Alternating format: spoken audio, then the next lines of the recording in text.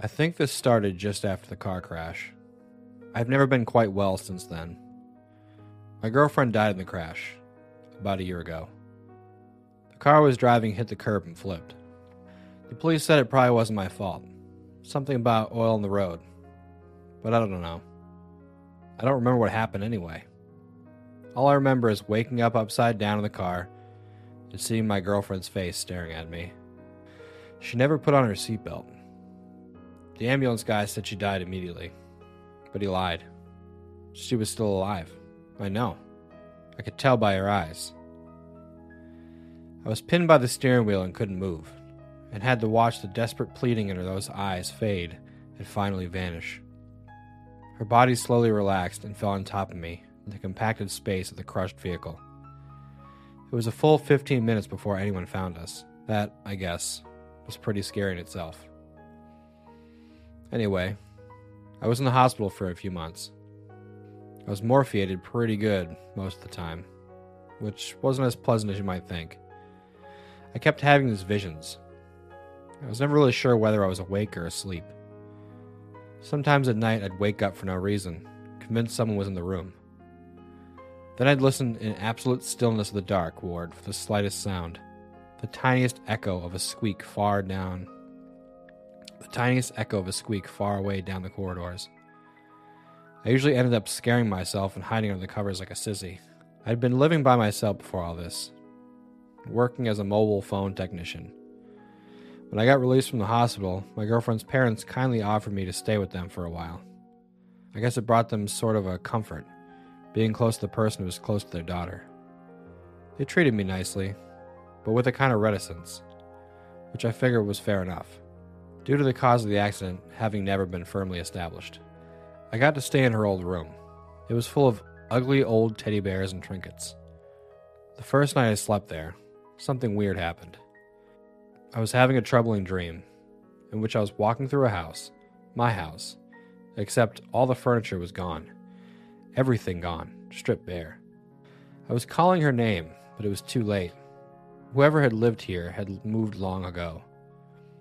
A terrific feeling of sadness overwhelmed me, and I woke up. I blinked, remembering where I was.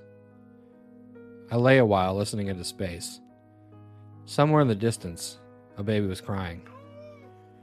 I rolled over to check the time on my mobile phone. It was 2 a.m.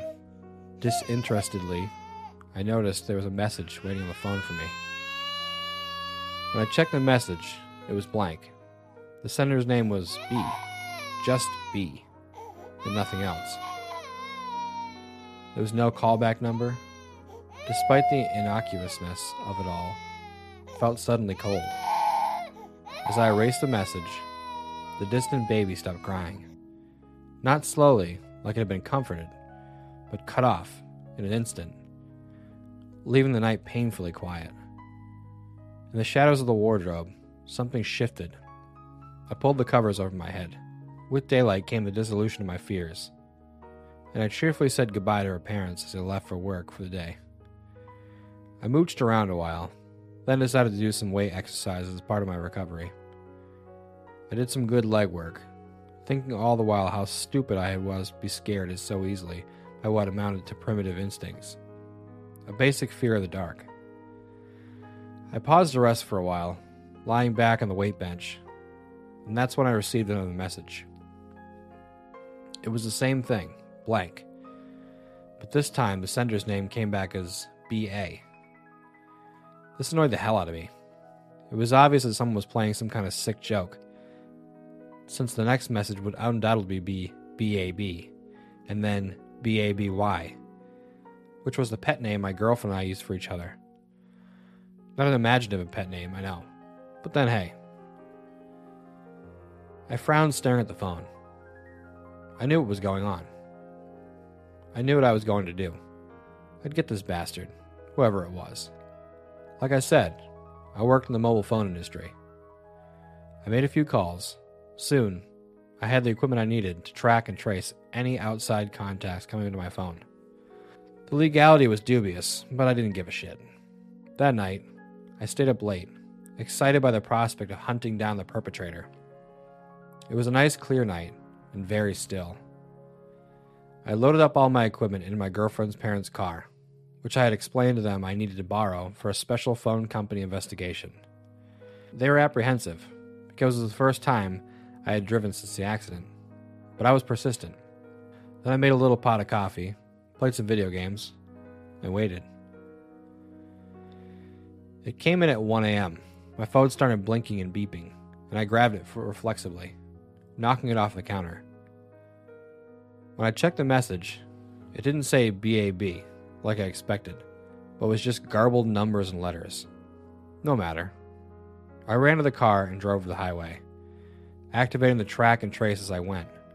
The initial response from my equipment indicated an area out in the south, so I headed that way. It felt good to be behind the wheel again, and there were very few cars on the road. As I drove, I got another message. Once again, it was just a jumble of numbers and letters. Strangely, my equipment reported an originating location entirely different. I had to turn right around and head in the opposite direction. When I reached the area, I had to pull over and stop. I knew this area. This is where the accident took place. My phone was now registering message every 5 seconds or so. I turned it off. I parked the car and got out. There was no one around as I approached the scene. No sign that anything had taken place here. I knelt down and examined the curb and ran my fingers along a deep groove in the concrete. I felt a profound sense of regret in the lonely depths of time. I just want to say that I wasn't scared at this point. I found it fascinating, actually. It was like a real criminal investigation.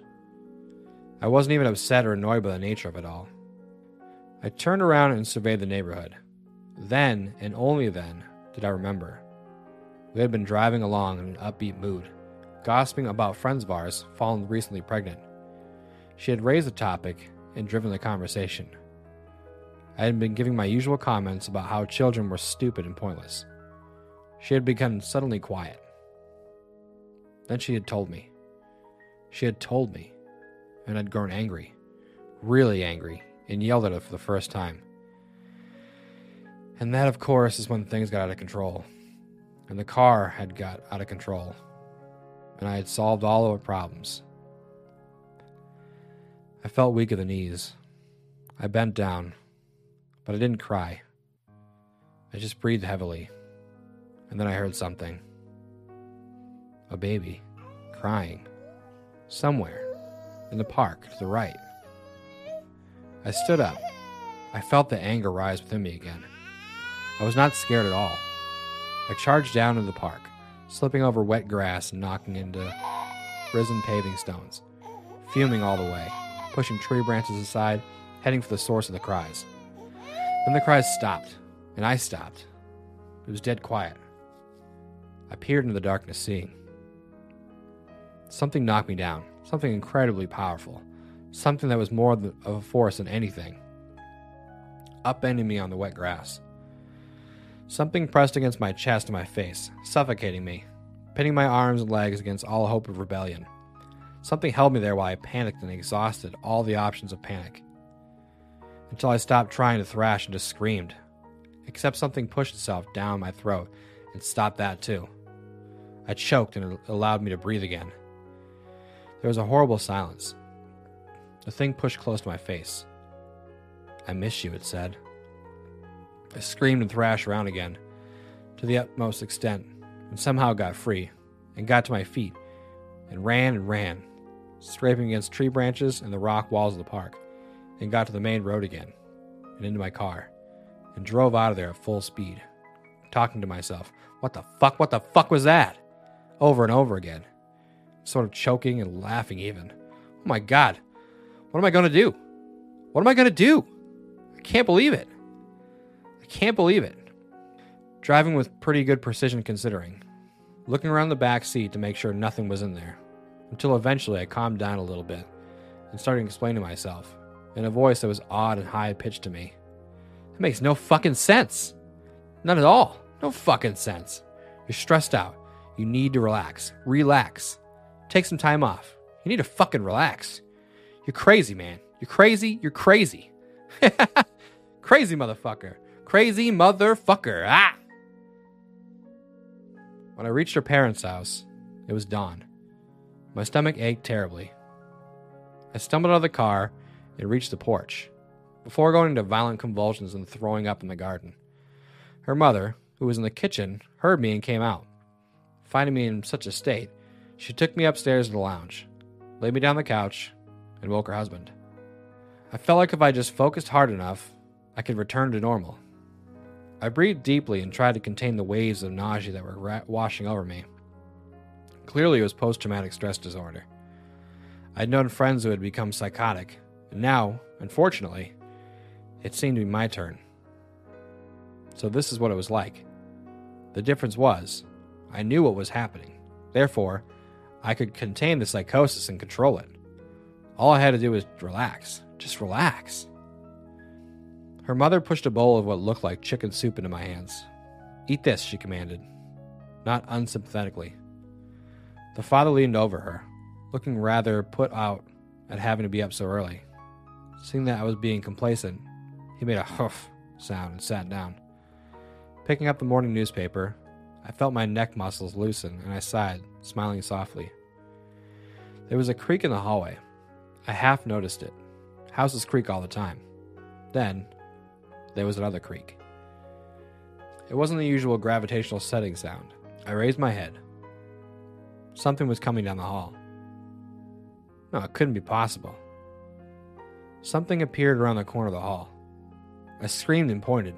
They had to see it. They had to. The father continued reading his paper. He smiled and smoked his pipe.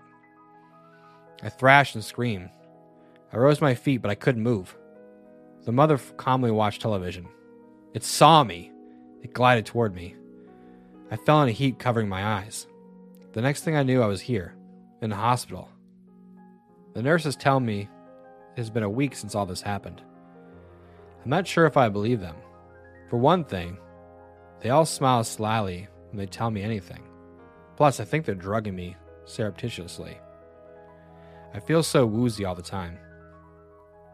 I hate this place. It is so barren and lifeless. But to be honest, I like the fact that there are bars in the windows. Sometimes I wake up at night. It is always very quiet and there is no one around. I often hear babies crying in the distance. A couple of times, I heard tapping on the windows. But I took some more pills, so it didn't matter. The only thing I don't like is that there is no lock on the wardrobe. Please get me a lock on the wardrobe. I don't like what's in there, so please do something about it. Please close it off. Please help me.